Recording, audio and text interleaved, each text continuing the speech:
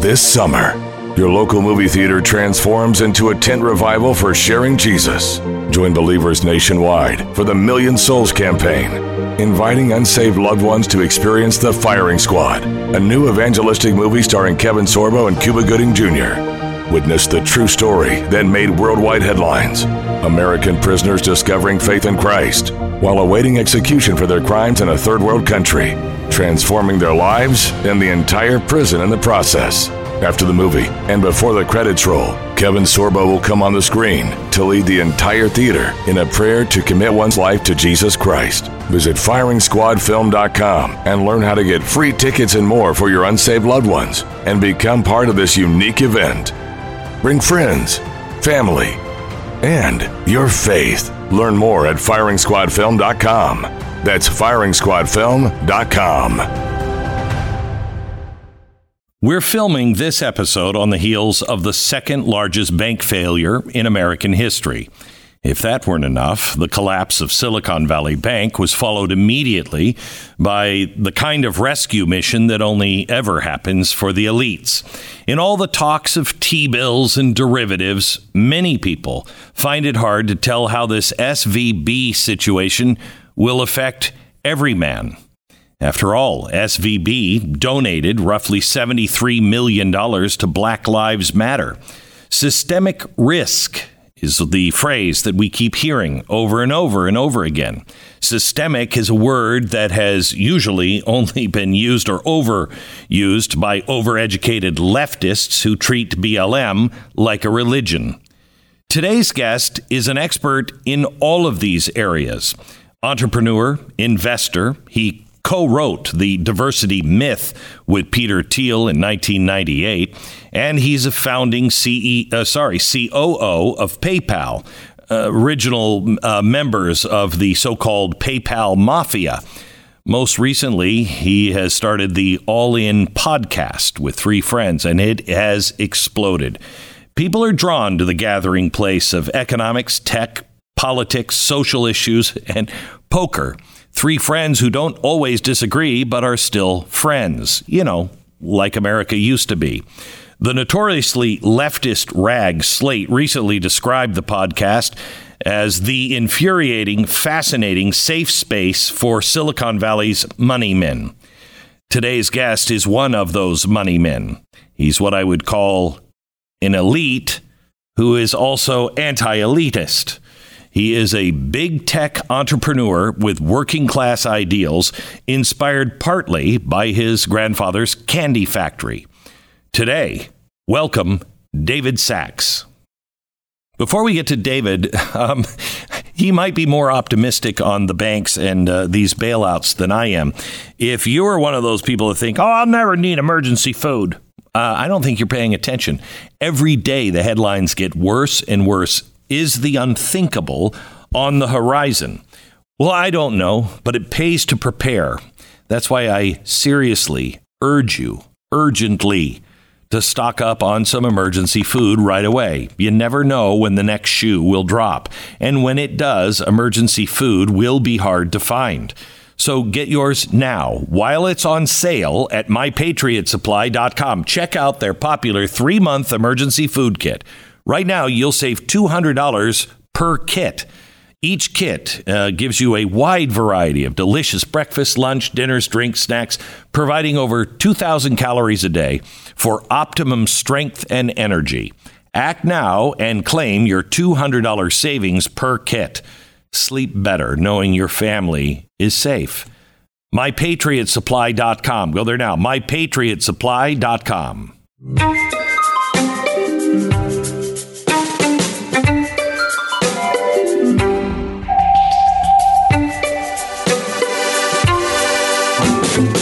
Hey, David. Thanks for coming on. Hey, Glenn. How's it going? Yeah, of course. It's good. To see you. So it's been, kind of a wild ride here, and I'm not sure if it's over. But in a nutshell, who's responsible for the mess we find ourselves in and SVB? Well, I think that what we're dealing with here is obviously a banking crisis that goes well beyond SVB. Right. I mean, you now have Credit Suisse, which was the number 2 bank in Switzerland, which is they call it a GSIB, a globally systemically important bank, that basically went under and had to be saved. You've had now 4 banks in the U.S. Basically go under or have to be backstopped to the point where they would have gone under if they weren't backstopped. So clearly something's happening. 5 banks in under 2 weeks. There's a larger phenomenon here. And I think it's pretty simple. I think that we've had the fastest rate tightening cycle ever, or at least in our lifetimes, where the Fed has jacked up interest rates from almost nothing to almost 5%, and they did it in less than a year. They did it in like 9 or 10 months. And so that's created a tremendous whipsaw effect where, the value of assets that depend on interest rates, which is pretty much all of them, right? They immediately have a massive change in value. So what you're seeing is that on the balance sheet of these banks, all of these assets that they thought were safe, like mortgage bonds, like treasuries, 10-year bonds, these weren't supposed to be risky assets. Right. These aren't the derivatives of 2008. This is sort of supposed to be the safe money. But you're seeing that they've been massively impaired in value because of this sudden spike in interest rates. And then on the other side of the balance sheet with deposits, there's been a huge sort of tightening of the money supply. So depositors are leaving for a bunch of different reasons. Sometimes they just want to get a higher rate of return in a money market fund. Other times they're just drawing down capital. Sometimes they're fleeing to go to a bank that they perceive as safer. Right. One of the GSIBs, we should talk about that. But it's creating this tremendous stress on the banking system. And that's basically what's happening. I think SVB was sort of the canary in the coal mine. It was a more extreme example of this effect, but you're seeing it now play out really across the banking system. I keep hearing, it was the canary in the coal mine. I think all the canaries are dead. We may not have many canaries left. Yeah, I kind of feel like I'm standing in the mine shaft going, guys, all the birds are dead. Because what we did in 2008, we violated the free market entirely. And then we just started printing this money. And I think people, I'll give them the benefit of the doubt. They honestly thought this would work. They didn't know. They were backed up into a corner. And so they did this. Well, that has never worked. And I think they thought they were smarter than, those who have done this in the past. And aren't we now just rearranging the chairs on the Titanic? We might be slowing it down. Maybe we've pulled back a couple of knots so we don't hit the iceberg, as fast. Yeah. But aren't we going to hit the iceberg? I think the situation is pretty scary because on the one hand, we still have pretty significant inflation, or at least that's what the reports are showing. There's an argument, I think, that there might be significant latency in those reports. But on the one hand, you've got this inflation that the Fed feels like it needs to combat with even higher interest rates. On the other hand, you have this tremendous stress that's building in the banking system. And I think these two things are fundamentally irreconcilable. It's sort of the Scylla and Charybdis of our financial situation here. If you want to keep raising rates to combat inflation, you're going to keep turning up the heat on the banks until more of them crack. On the other hand, if you want to stop raising rates or cut rates to save the banking system, then you could have an inflation problem. So this is the real inflation problem. You have Biden saying $6.8 trillion in spending for his budget. That's insanity. We can't keep doing this. And that's the thing. You see now how utterly irresponsible it has been. And I know that the spending and the money printing started before Biden, but he took it to another level, just a whole nother level. And, because the guy's been in Washington for 50 years. So his view of a win, what a win looks like to him is you pass a big spending bill. The bigger, the better. The more trillions that you spend, the bigger the win. And remember, I think this phase of the crisis, you're right that it goes back to 2008, but I think this phase of the crisis really began in Q1 of 2021 when they passed that $2 trillion COVID relief bill for a COVID problem that had winded down. This was the so-called American Rescue Plan. The economy was already hot. It had already recovered. We didn't need more stimulus. And that's why Larry Summers said, an economist in their own party was like, guys, like, you're risking inflation. And they kind of poo-pooed him and said, oh, that's just Larry being Larry. He's just sort of like a mischievous troublemaker or something. Well, sure enough, 4 months later, the inflation came. We had that shock 5.1% inflation print, I think it was in May of 2021. And what was the reaction? Oh, this is transitory. Don't worry about it. This is nothing. This is a blip. And what that allowed them to do was keep spending and keep money printing.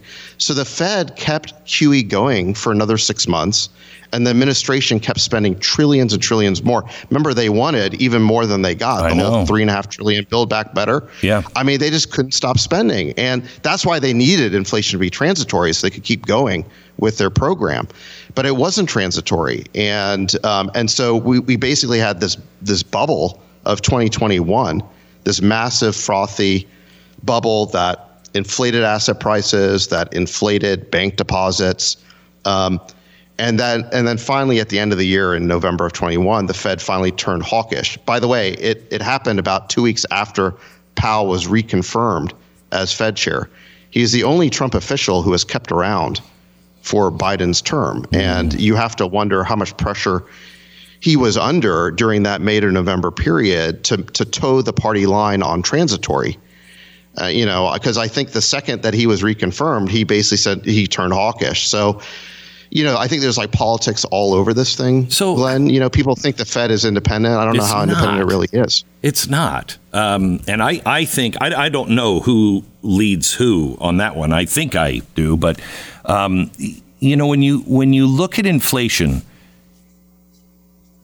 David, I'm not you, but I'm not a dummy either. We have printed more money, and the Fed has, at least what they're telling us is about $8 trillion on their books. We have printed money like we're going out of style. I'm shocked that inflation is this low. How high? What is it going to take to suck the money back in? I don't think you could do it without collapsing everything. And how bad can inflation get with all of the money that we currently have spent? Well, Glenn, I think you're right. And I'm not like one of these so-called banking experts either, or one of these modern monetary theory experts, but they're the ones who got us into this mess. You got to stop. You don't believe in modern money because, that's like a fairy tale, a Dr. Seuss modern monetary theory. Yeah, okay, good. I'm saying that's what the experts believe, right? They have all these fancy theories to justify this ridiculous money printing, but it takes a more simple intelligence to understand that, hey, you just can't keep printing all this money. You can't keep going into all this debt. At some point, you got to pay it back, and you either pay back the money by with sort of paying back with hard assets, or you print money to pay it back. And if you print money, you get inflation or even a hyperinflation. So I think you've been right about this. And, it's just like we saw with COVID, all these so-called experts don't have a clue. So that's one of the problems. Here in America, they keep saying, oh, it's the Trump voter that is so dangerous and out of the street, whatever. And then you look over in Holland, it's happening. You see it in France. You're seeing it in England. This is not about parties. In reality, this is about elites and regular people. I really think, and I want to bring this back to Silicon Valley, I think regular people are like, I've played by the rules my whole life. And it is getting tougher and tougher for me to live up to all of these rules, whether they're just the woke rules that could destroy me or all the federal government rules. I've paid my taxes. I've worked hard. I've played by the rules. And you guys just seem to get richer and richer in the banking community and in politics. And you're destroying my life. How are we going to navigate through that? Well, I think there's always going to be, I think, in any society, some sort of elite class, but you want that elite to be based on meritocracy. You want them to know what they're doing. Right. You want them to be held accountable if they fail. And I think the problem we have in this country is we have all these experts who are never held accountable for doing such a bad job on foreign policy, on the economy, on COVID, on everything. I mean, and I think it's because of the media. The media has become their bodyguard and their protector instead of holding them accountable, which was their traditional responsibility. I will tell you, I said on the day the bank failed, SVB, and the president came out and said, no, don't worry, everything's great. I said, how many of these so-called experts are we going to listen to? The experts told us we're going to be fine in Afghanistan. The experts said we could collapse Russia in no time. The experts said they could print money and it wouldn't be a problem. And then the experts told us there was no inflation. Everything that has happened in the last 15 years with these so-called experts, look at COVID, look at Fauci, and with no one paying the price ever. I think the time of experts is coming to a close. And, I said this years ago. You don't want the pendulum. We're really good when we're kind of in the middle. You don't want it swinging way to the right, way to the left. And when that happens and there's a crisis, whichever way it's swinging really far, that side grabs it and says, it's not swinging anymore. And we're kind of entering those days where the regular person is going to wake up at some point and say, my life is being destroyed. And they're going to want some heads. And I'm not, yeah. I am so against, all of these, the violence in the streets and everything else. I'm not talking about that. I'm talking about how do we navigate? Can we wake anybody up in the elite class to recognize what's happening to people? I think it's scary out there, the anger. I understand the anger, and I think it's in many cases justified. But I'm worried that it's getting out of control. I do too. And it's going to lead us to a bad outcome. It's certainly not going to lead to good policy. But I agree with you. I mean, there's been a profound failure of the expert class. It's not just, Glenn, that they've missed problems. It's that they've actually caused the problems. Yes. So you and then lied about the problem. And then lied about it. Yeah. Exactly. So Fauci's job was to protect us from viruses. What does he do? He funds gain-of-function research. Right.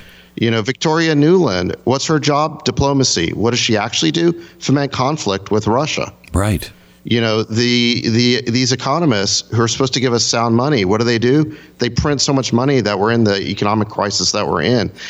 So it's just like unbelievable that they're literally doing the opposite of what they're supposed to be doing. I mean, just literally the opposite.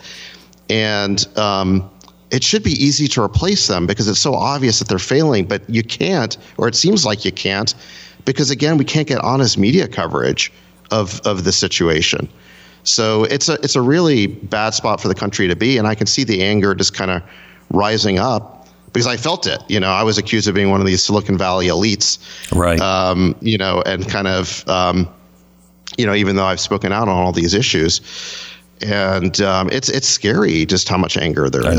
I know.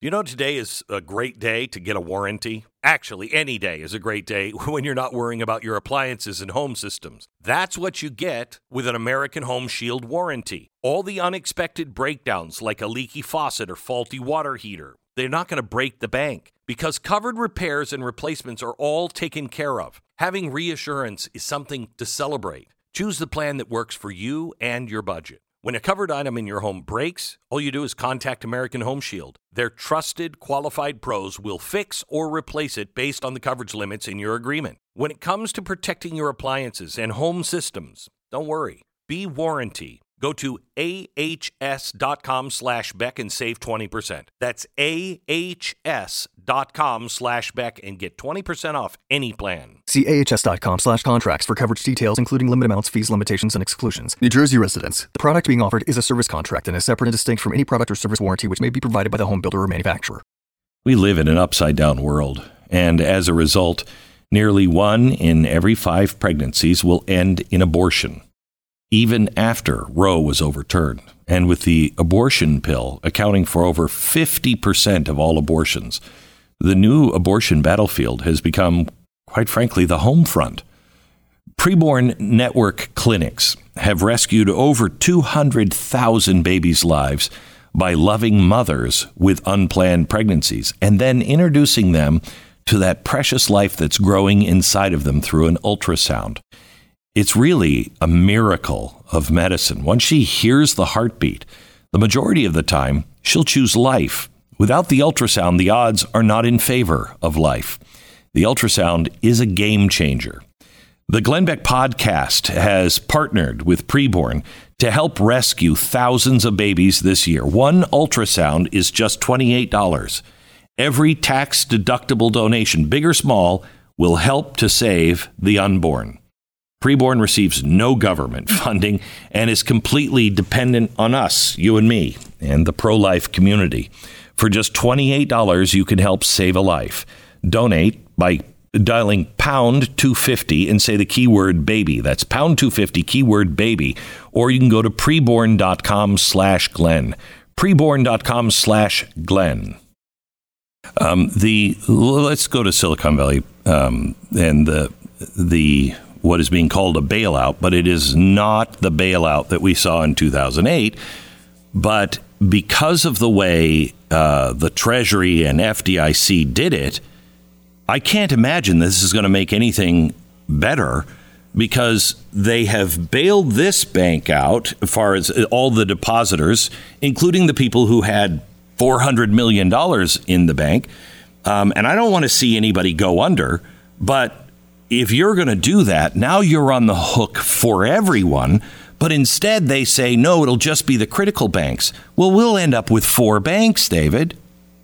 Right. No, I think that's right. I mean, I think this is a perverse consequence of what happened in 2008, is that I think this is something people just need to understand, is that in 2008, I think everyone knows about too big to fail, that these banks were considered too big and that therefore the government had to step in and prevent them from failing. What they may not know is that that status was effectively canonized and enshrined in law. They don't call it too big to fail. They call it systemically important bank, or SIP. Right. There's 4 of these in the U.S. So the $1 trillion club. They've got over $1 trillion of assets. It's J.P. Morgan Chase, Wells Fargo, Citi, and who am I forgetting here? Goldman Sachs. It's not Goldman. It's Wells. Anyway, I'm spacing on the name of the country. Yeah, B of A. Sorry, yeah, that's right, B of A. So these guys are in the $1 trillion club. They're basically too big to fail, and all the other regional banks are not systemically important. And so I think what you start to see last week is that the deposits started flowing massively to the SIBs because people started to wonder whether their money was safe in these regional banks. And actually you can see just today, JP Morgan Chase announced their new deposit interest rate is 0.01%. So basically they've slashed their interest rate to almost nothing, basically to zero, because so many people are worried that their money won't be safe except in these SIBs. So there's huge money flows happening right now to these systemically important banks.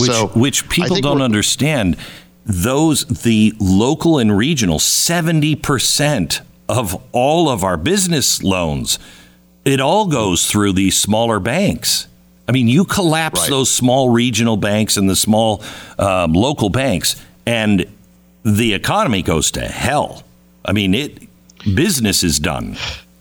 Yeah, exactly. And another thing that people may not know is just roughly half the deposits in the U.S. banking system are uninsured. This is not. I mean, there's always examples you can cherry pick of some company or some wealthy individual being stupid, but this is really about business banking in this country. $250,000 is the FDIC limit, just isn't enough for most businesses. They have to run payroll or do payables at the end of the month. But it's never been. So that's why. But it's never been a problem because our banks were stable. Yes. Now that the banks aren't stable, now as a businessman, you're like, I can't put that money in the bank like that. Right, exactly. And there's a fundamental mismatch this is where I think the banking system is so crazy, is that what the consumer, and I'm including small businesses in that, think they're getting is so different than what the bank thinks it's getting. So when a consumer or small business goes to a bank and puts their money there, they think they're just getting a checking account. They think they're getting the ability to write checks, to do payables, to run payroll, get an ATM card. And it's a safe place to keep their money. What the bank thinks it's getting is a loan. Right. On their balance sheet, it's treated like a loan. And then they can take that loan and invest it, and they get to keep the upside on that money. I mean, so that's just like a fundamental mismatch. And and this is what leads to problems, is that when those banks invest in things that are too risky because they get to keep the upside, then all of a sudden the depositor gets a loss. And then the depositor is like, wait a second, I thought my money was safe in the bank. Right. And this is where I actually think that we do need like regulations. Well, can I ask you? Is to solve that. I mean, again, I know nothing about the banking system. Just looking at it as somebody who hasn't, gone through business school and, and had the indoctrination of, we're fine, the system is great and it'll never break. Why don't we just make sure that banks can't go out and invest in stocks and play the games that they're playing? Why can't we have those investments in a separate investment bank and then a bank? Why can't we separate those two? I know that would make sense to me. Is that when you should just be able to go get an account that's as a consumer or small business, that's just kind of your payments account, and you want the functionality, in other words, right? And look, you'll take a little bit of interest on that, but your objective is not interest maximizing; it's just getting the functionality. You should be able to get that, but it's just we have a weird system. I mean, this is kind of the way the banking system works. I think that what you have to do is, I think ultimately the quid pro quo here is going to be that we create some sort of like business plus FDIC, meaning some much higher level of FDIC that makes it acceptable for businesses to use banks. And then the quid pro quo for that is the banks just can't do anything risky with that money, right? Or you're going to have to be much more tightly constrained. Correct. So now, I don't know all the details of how that's going to get worked out, but I think that's kind of where we're headed on this thing. So SVB didn't do anything risky. I mean, they put it in treasuries, but they were 10-year treasuries.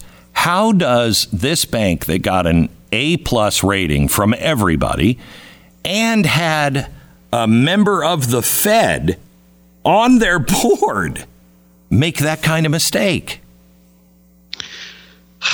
I mean, the only thing I can think of is that they thought inflation would be transitory, that they actually believed Biden, Yellen, and Powell. I think that was a really stupid mistake. But that was this. Yeah, they were the one idiots who believed that.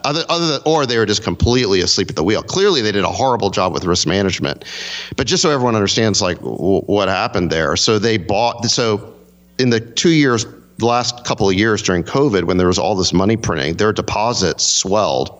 It's something like tripled from something like 60 billion to 180 billion.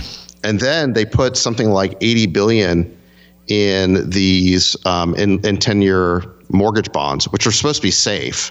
They were paying like 1.6%. They thought they were doing something safe. And the Fed at that time was, they do these dot plot projections. And the Fed was saying that, we don't plan on raising interest rates anytime soon. Jeez. So now that's no excuse. I mean, they should have been like more aware of what was going on, and they should have hedged the interest rate risk when the environment started to turn. But basically what happened is that they committed themselves to these 10-year mortgage bonds whose value went way down as interest rates spiked. And then the other thing that precipitated it is they just have a more volatile depositor base, right, catering to startups. So, they're on pressure on both sides of their balance sheet, and they just mismanaged the whole thing. But so did the Feds. I mean, the Feds knew there was a problem here going back to the end of 2022.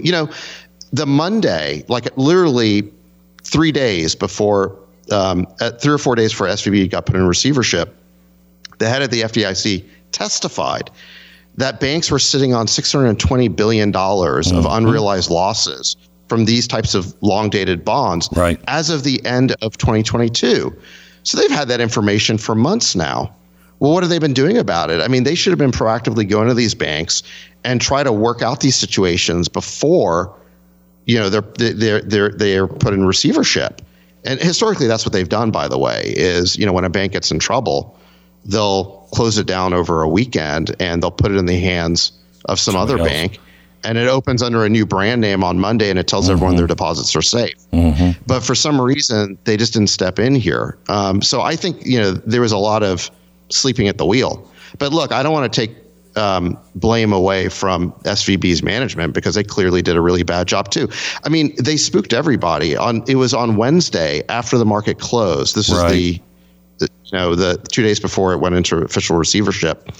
They put out an 8K statement, basically saying that, like, oops-a-daisy, we had to sell all of our available for sale securities, over 20 billion of securities. We just had to liquidate them.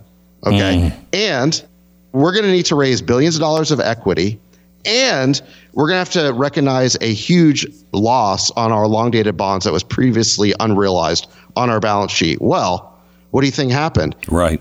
That night, after the market closed, their stock was down 30%. And the articles were all over the press by Thursday morning that the bank was in distress. So people have all these wild conspiracy theories about why there was, a run on the bank. People just read the news. The media caused the run. Well, I mean, but I can't blame the media, because they were just doing their jobs reporting what SVB had put out there. So let me ask you, because you might remember when the Fed had the discount window. The discount window was kind of a shameful place to go. You as a bank didn't want to go to the discount window because the other banks would know you're in trouble. Is that right? I mean, you had kind of an internal warning system before that seemed to always work for a long time. And now there's this, billions and billions of dollars being given to banks all the time for extended periods of time. That's new. Yeah, I mean, the thing we don't know, Glenn, I think, is what were the conversations taking place behind the scenes between SVB's management and the Feds? When did they? I mean, they must have, I would assume, go to the Fed, go to the FDIC, go to the banking regulators, and tell them, hey, we have a problem here. I don't know. I'm curious when that happened, and I'm curious what the reaction of those regulators was. I don't think we have that information yet. So Credit Suisse goes down, and I called a friend of mine and I said, and Deutsche Bank stands? I mean, isn't Deutsche Bank always in trouble? Or do we have other banks that size that are in trouble, do you think? Well, what I would say is the reliable way to figure out which banks are having problems is you just follow the stock market. So even before the media seems to report on problems at a bank, the short sellers seem to get a hold of it, and you see the stock prices going down. Like I said, as soon as SVB put out that 8K, their stock was down 30%, and I think by noon the next day it was down 60%. So just follow the stock market. It's kind of like telling you where to look, because those guys are really doing their homework. So look, I don't know. I don't want to say any particular bank is in trouble. And here's the other thing is just when you're talking about systemically important banks, the government's already said it's not going to let them fail. Right.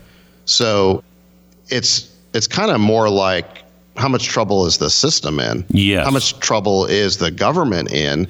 So because if these banks have problems, it's not going to be on those banks at the end of the day. It's going to be on the taxpayer. So can I just take you to a dark place here for just a second? War game something for me.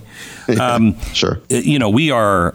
We could have a serious banking collapse, which would lead to financial collapse all over the world, in the Western world at least. We have war on the horizon. None of these things have to happen. But if they do, then the federal government comes in, bails these banks and depositors out with money they don't have, so they're just printing the money. If it has that kind of collapse, businesses go down, you lose jobs, then the supply chain would also, you can't keep people working, so the supply chain goes down, which drives interest rates through the roof. And with this much money pouring everywhere, you got a real problem.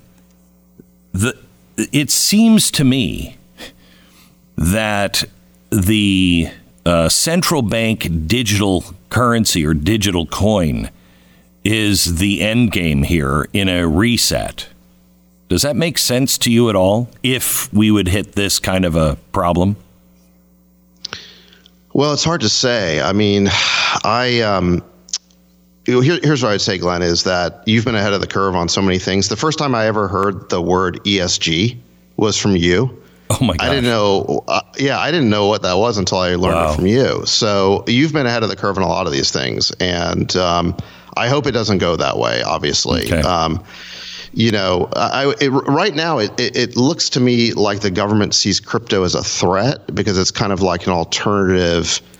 Right, but it's kind of like the UCC is being updated in all 50 states now, and it defines money as a central bank digital currency, and that's a little terrifying because the central bank would have complete control over your money.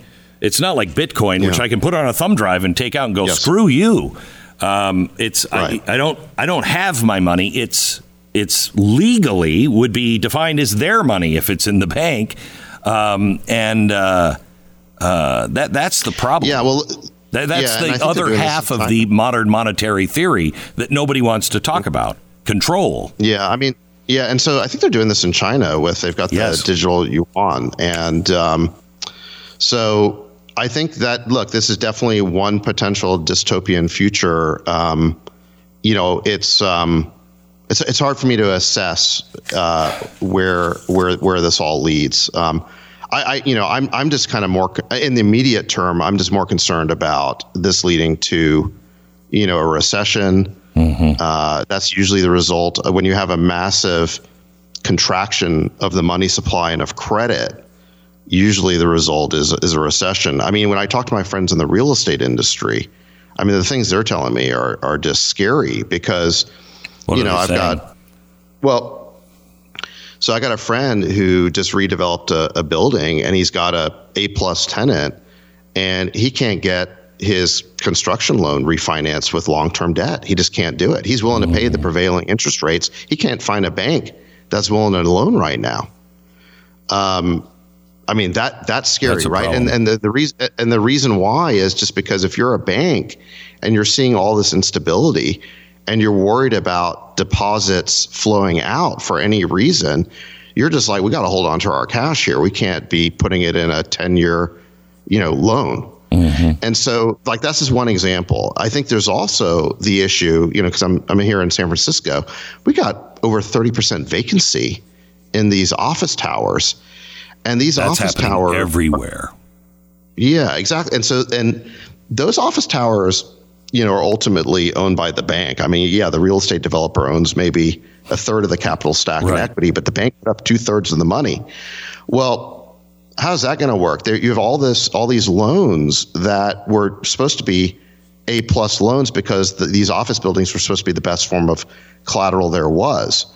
And now you have to wonder how impaired those loans are. And so we haven't even gotten to the loan portfolio of these banks, right? All we are looking at are the losses on the liquid securities part of the portfolio, the safe T-bills. The safe part, the T-bills and the mortgage bonds. Right. What happens when you get to the loan portfolio?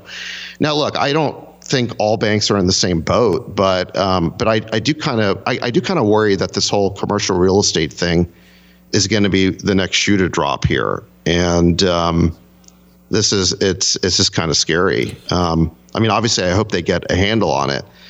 And I do think that the Fed now is in a terrible spot because, on the one hand, my view is you got to protect depositors. I just don't think they thought when they put their money in the bank that they were making a risky investment decision. Right. I think if you tell depositors, sorry, you got to take it on the chin because the Fed didn't do its job. Biden printed too much money. You'll have chaos in this country.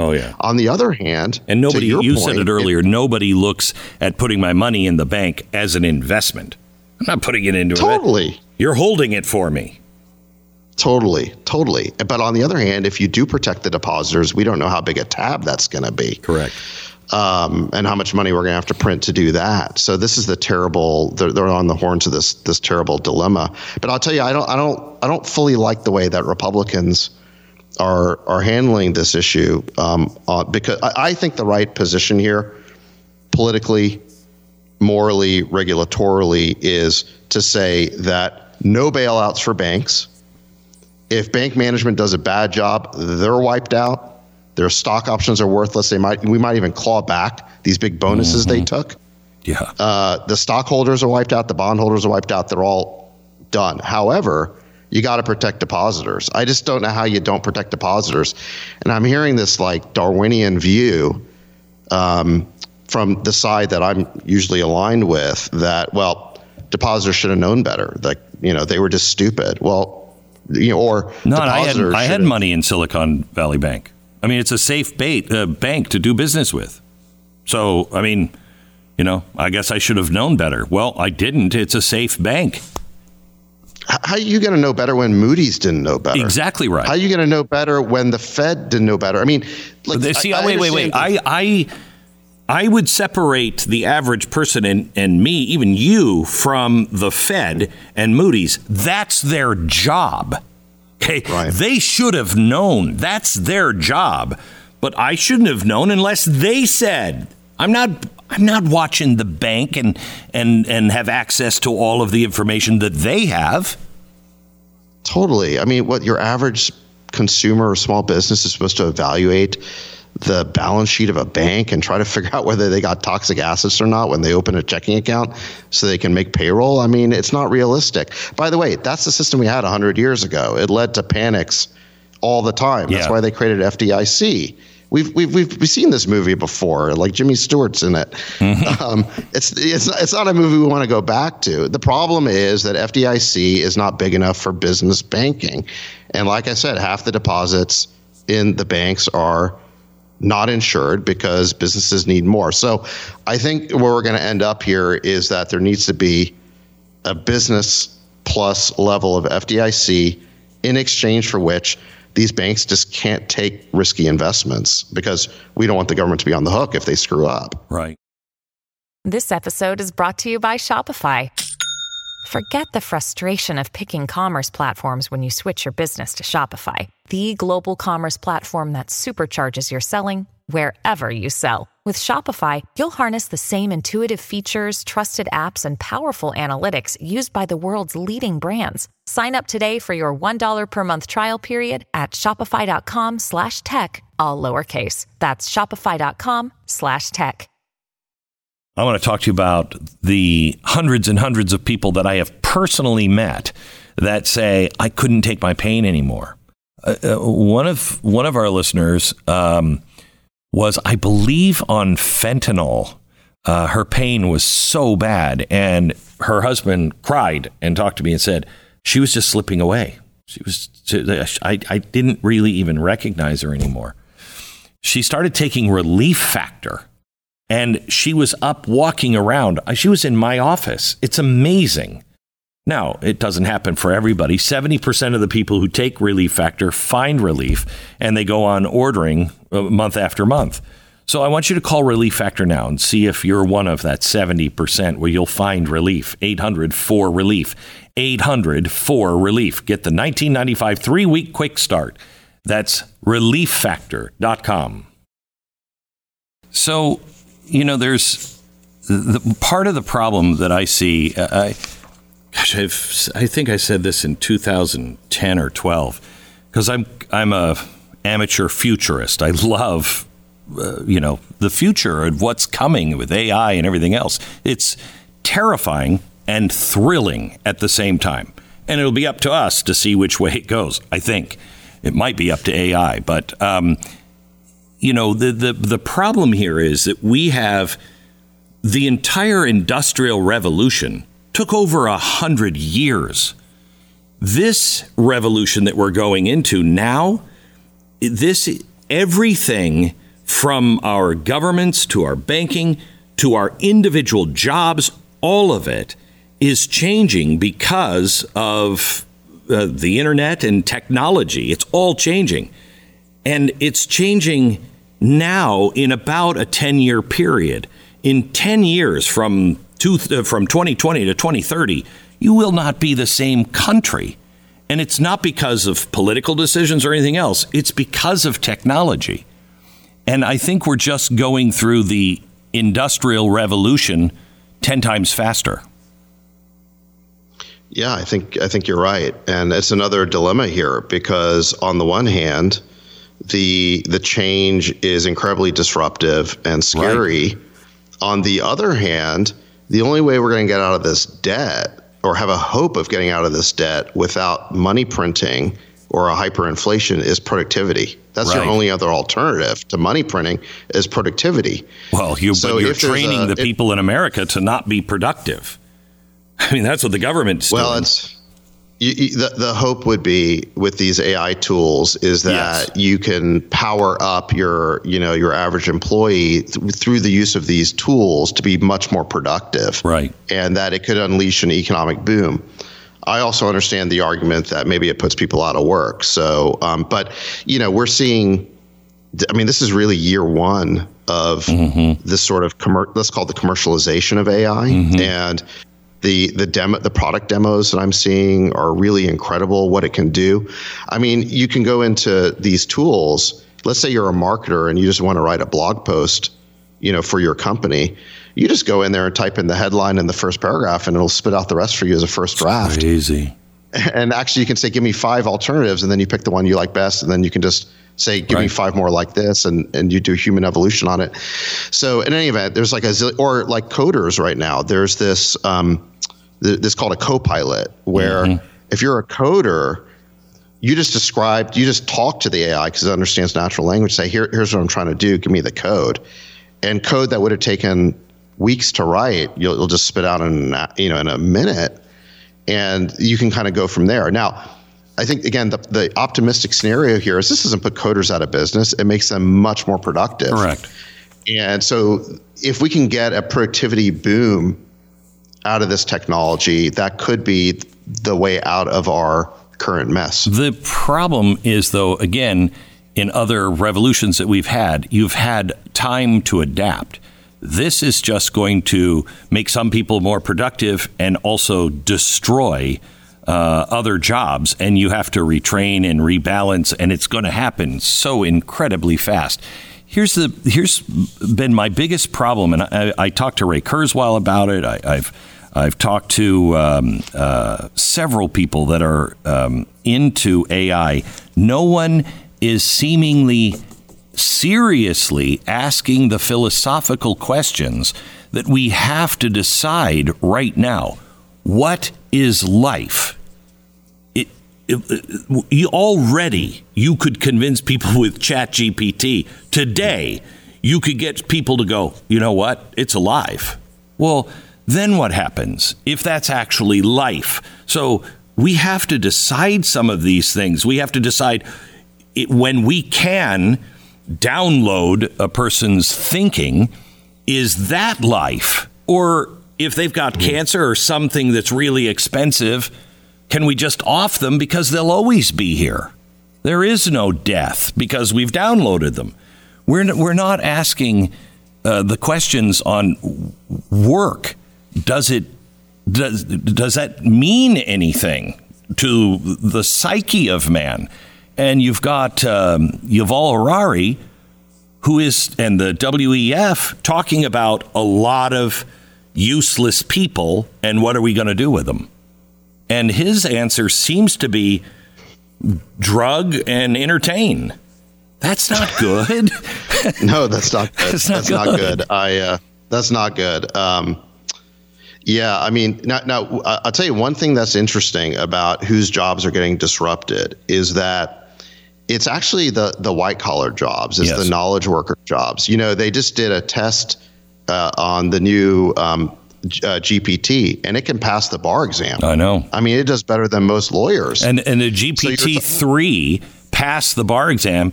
GPT-4 is 90% better. 90% better. Yeah, exactly. So it's interesting because one of the things that's interesting is that the people who got disrupted and took it on the chin the hardest over the last 10 or 20 years because of tech, let's call it more of the blue collar or middle robotics. America. Exactly. Automation, the people who were impacted most by automation or by the exporting of jobs to China, which I think in hindsight was a huge mistake. But now it's different. It's actually knowledge workers and coastal elites who are being disrupted. So yeah, it's interesting. But I still think it's going to be hard to know exactly how it plays out. And, it's hard to stop these technology waves. Oh, you can't. You can't. The question is just whether you can guide them in a positive direction. And like you said, I don't think anyone or not many people are asking, the hard questions. Although, Elon did. The whole way that OpenAI got founded was back in 2016. Elon said that, like, hey, guys, I think AI is going to take over the world. This is like way further ahead than people think. And so they created OpenAI to ethically guide the development of AI. Right. That was the purpose of it. And to put it in the hands of everybody. So no country or company would have it. Well, that's over. I know. And it started as a nonprofit, and somewhere along the way it became for-profit. It became more like a company. About the time he left. So it's you can't make this stuff up. I mean, it's just a testament to human nature, is that if there's an opportunity, people are going to want to exploit it. You could say either exploit it or develop it positively or negatively, however you want to see it. Talk to me a little bit about Elon Musk. He's a friend of yours, right? Yeah. I mean, I think what he's done at Twitter with the Twitter files is incredible. I think what he's done with pretty much with everything. Yeah. I mean, he is. I would put him in the category of a Jefferson or a Franklin. I mean, that's what all of those guys were like.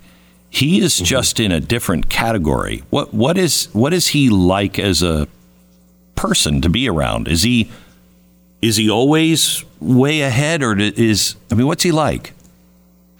Well, I've known him for, I guess, over 20 years now. And so to me, he's just, before he got super famous. So to me, it's just, my friend Elon, I would say that, what you see is really what you get with him. I mean, I remember a conversation I had with him many years ago where I think we're just sitting on the couch and he's sort of ruminating about, I wonder if we're living in a simulation, is this really based reality? And just starts like riffing on this idea. And things that really used to only be asked by people on either pot or LSD. He just thinks that way. Yeah, he's just thinking about it. And I remember thinking, well, this is really interesting, but I'm glad that the public doesn't think that Elon thinks we're living in a simulation because, they'll think he's crazy and, but then, a few months later, I hear him like basically talking about it in an interview. And so like what I'm saying is that what you're seeing from him is him in public interviews is what he's saying in private too. Maybe just a little bit before we just hear it first, but what you see is what you get. I have a daughter of special needs. She had strokes at birth, and I have been following the research he's doing on the brain, because that would repair all of the pathways. I try to remember the technology that he's. Anyway, he's basically putting beacons into your head, and it could repair all the pathways, so she could think faster, and think the way a healthy brain would think, and it would change her life. And we've had conversations about it, and I'm as her dad, I'd love to see that. She is not willing to go there, and as great as it is, it's a two-way street. Eventually, you'll not only be able to help, but you'll be able to see into the brain.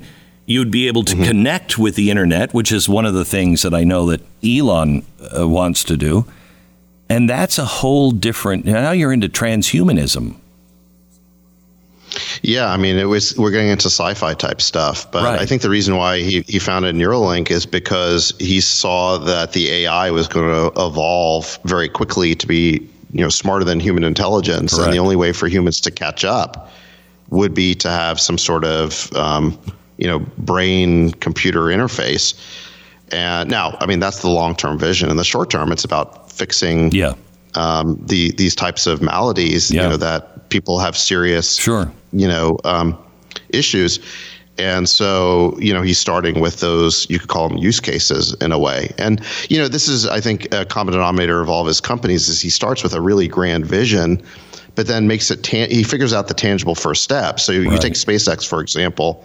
The vision was to go colonize Mars, but the first step was just to get a rocket to launch into space. And then the middle step is to get a satellite network working. So we have, internet from space. And then finally you can do space exploration. So he figures out he's got this grand vision, but then he figures out how to break it down into stepping stones. Right. But you're right that, you mentioned like a Franklin or Jefferson. I mean, he's kind of a throwback to an earlier time where you had these great individuals, inventors who, would create these great things and build these enormous enterprises, these great companies. And, it's so different than what we have today, where it feels like everything is decision by committees and, and everybody's a professional manager who went to go get their Harvard MBA. And what did they build? I mean, they didn't really build, they didn't really take risks. They just manage. And, they're all sort of politically connected and part of this class that, is connected in Washington and goes to Davos. And, it's like part of this clique with the media that protects them. It's just, again, it's part of that fake expert class. And it's I think this is the reason why they hate him. I think this is the reason why they hate him is because it's just, it represents a whole different model. It's really the entrepreneurial capitalism that this country started with. Yes, it's the American model of one guy having an idea. We are living, I don't know the last time, if ever, I mean, I live in such a geeky world, David, but I don't know the last time that you read Dwight Eisenhower's farewell speech from the Oval Office, but he nailed this time period right now. And he talked about those inventors that are working by themselves in their garage and coming up with ideas. Those are gone, and they're going to be replaced by teams of people working on things through corporations. And he warned us against it. And we didn't pay attention on very many things. And that speech, I mean, it warned us about the military-industrial complex. Amen. And I mean, Eisenhower, he knew of which he spoke. I mean, he was the Supreme Allied Commander in World War II, President of the United States. He warned us that, yes, we need a defense industry, but they would become a special interest. Yes. And we have so many of these industrial complexes, whether it's the media, the pharma industrial complex, the education industrial complex, where they've started just becoming more of a special interest in their own right, as opposed to fulfilling the mission that they were created to do. They're serving money and the government, it seems, more and more, and less the. It's the one thing about Musk is it is a pure intent. He wants to go to Mars. That's his end. It's not about becoming the richest man in the world. And there's a difference on that. You work hard for the money. My gosh, have I turned into Donna Summer? You work hard for the money, girl. If you're like me, when you have to spend that money, you prefer to spend it on things that are of quality, especially if they're made here in America. That's not just patriotism, it's a quality thing. And traditionally, things that are made in America last longer, work better, and set the standard for the rest of the world. That's one of the reasons why I love partnering with companies like Grip 6. With Grip 6, you're getting the true American experience. Products you can count on. For instance, you buy their socks. You're supporting American ranchers who raise specialty bred sheep that will produce the modern wool. Then you have the American manufacturers who wash and process that wool. And then the other people who are weaving it into socks that will keep your feet warm in the winter and cool in the summer. They're fantastic. The American business owners who have accepted the risk that comes along with only using American-made products and American labor. Check out Grip 6 today. I love them. I think you will too. Put your hard-earned money in your trust in a company that does it right in America. Grip6.com/Beck. That's grip6.com/Beck. Let me quickly just cover a couple of things. I absolutely believe we blew up the Nord Stream pipeline. I don't know if we'll ever prove that. But I'm sorry, the president who, one of the signs of, dementia is saying things that you shouldn't say. And he comes out and says, yeah, we can get rid of that. We don't believe me. We'll end it. Okay. Do you think we're ever going to find out the truth on that? Yeah, actually, I do. I mean, I think eventually that's got to come out. Now, eventually, do you mean it like we just found out that the CIA was working with Oswald and on their payroll? Yeah, I mean, maybe you're right that we'll never know maybe we'll never have that confirmation. But look, I agree with you that Cy Hirsch's story is far more credible. Oh yeah. Than the cover story they planted in the New York Times just recently, which was laughable. No. I mean, they know the boat. They just don't know who was on it, but they know it was 4 men and 1 woman, but they have no idea. I mean, it was ridiculous. Right. It was ridiculous. They say that we believe that a pro-Ukrainian group did this. Okay. Well, which one? We don't know. But did it include Zelensky? Absolutely not. So it's like a weird level of certainty about certain things, and then they don't know any. You know what I mean? It's like, look, you either know who these guys were or you don't. So how can you be so sure that it wasn't our specific allies? But by the way, I mean, this was a very sophisticated operation. It required a state actor to do. Yeah.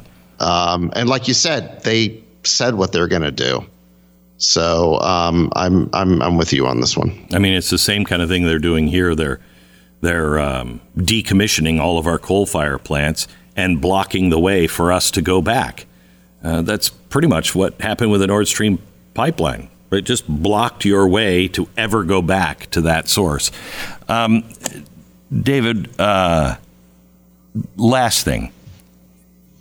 War with China and or Russia, they look like they are becoming closer and closer allies, and allies with Iran. And now Saudi Arabia abandoned us for good reason. I would too if I were them. How likely do you think it is that we'd be headed towards war?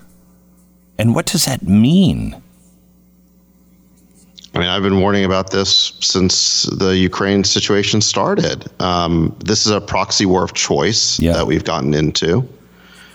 Ukraine is not a member of NATO. It is not a treaty ally of the United States.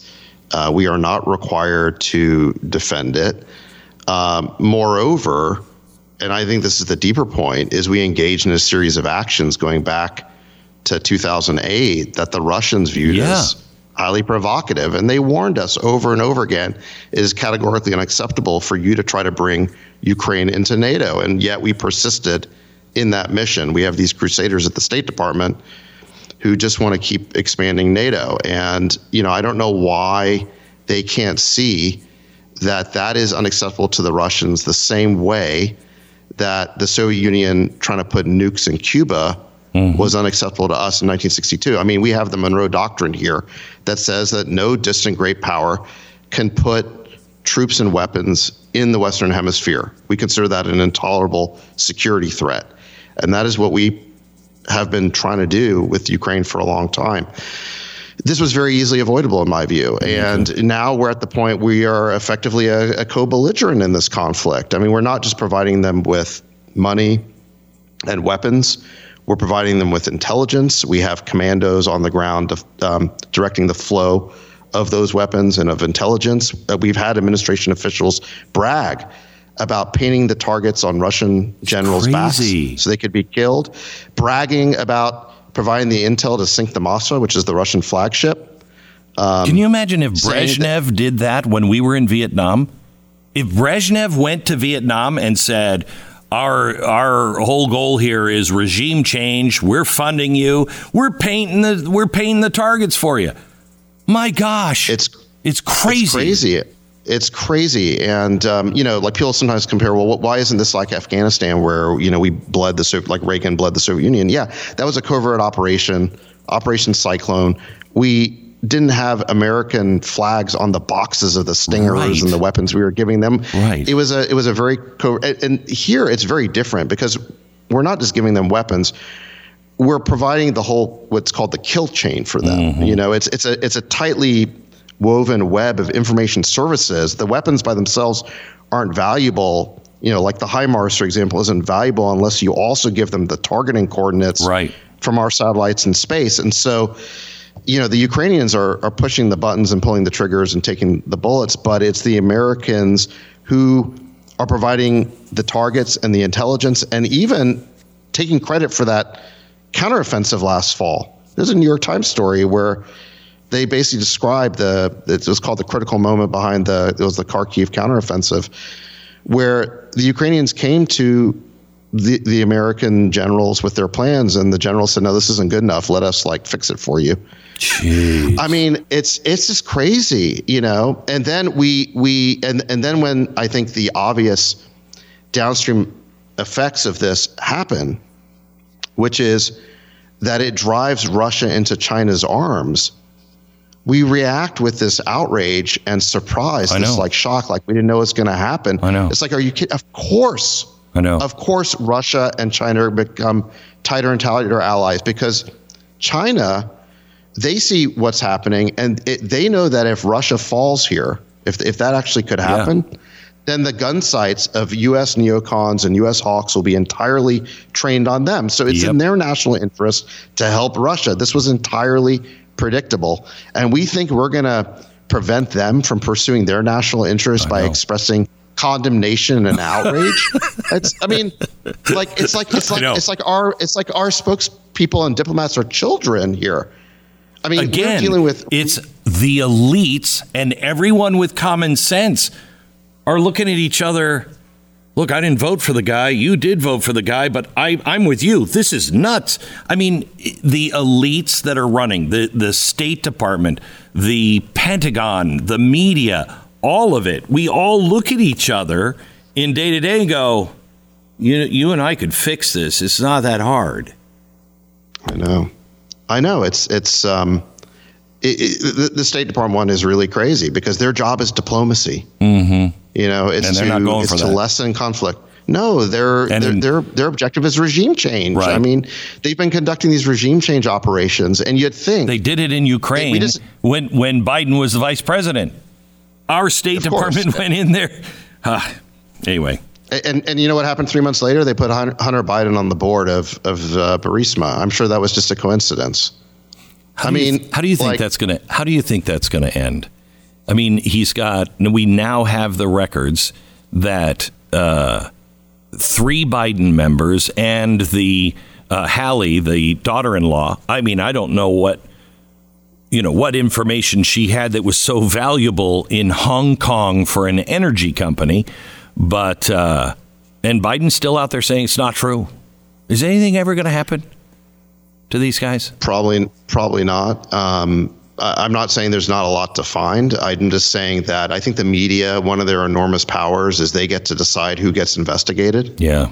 Effectively, because they will make you a target and gin up outrage if they don't like you. And if they like you, they'll sweep it under the rug. I mean, I don't understand how the Hunter Biden thing isn't a big story. I mean, he's put on the board of a Ukrainian energy company 3 months after Biden gives the attaboy, gives the approval for basically our backing of a coup there. And it's not like he has energy experience. You know, he's utterly unqualified. He's utterly unqualified for the post.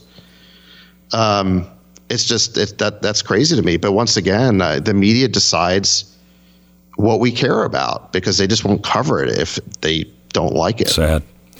David, always good to talk to you. Thanks. I hope to talk to you again. Thank you. Absolutely. Thanks, Glenn. Great to see you.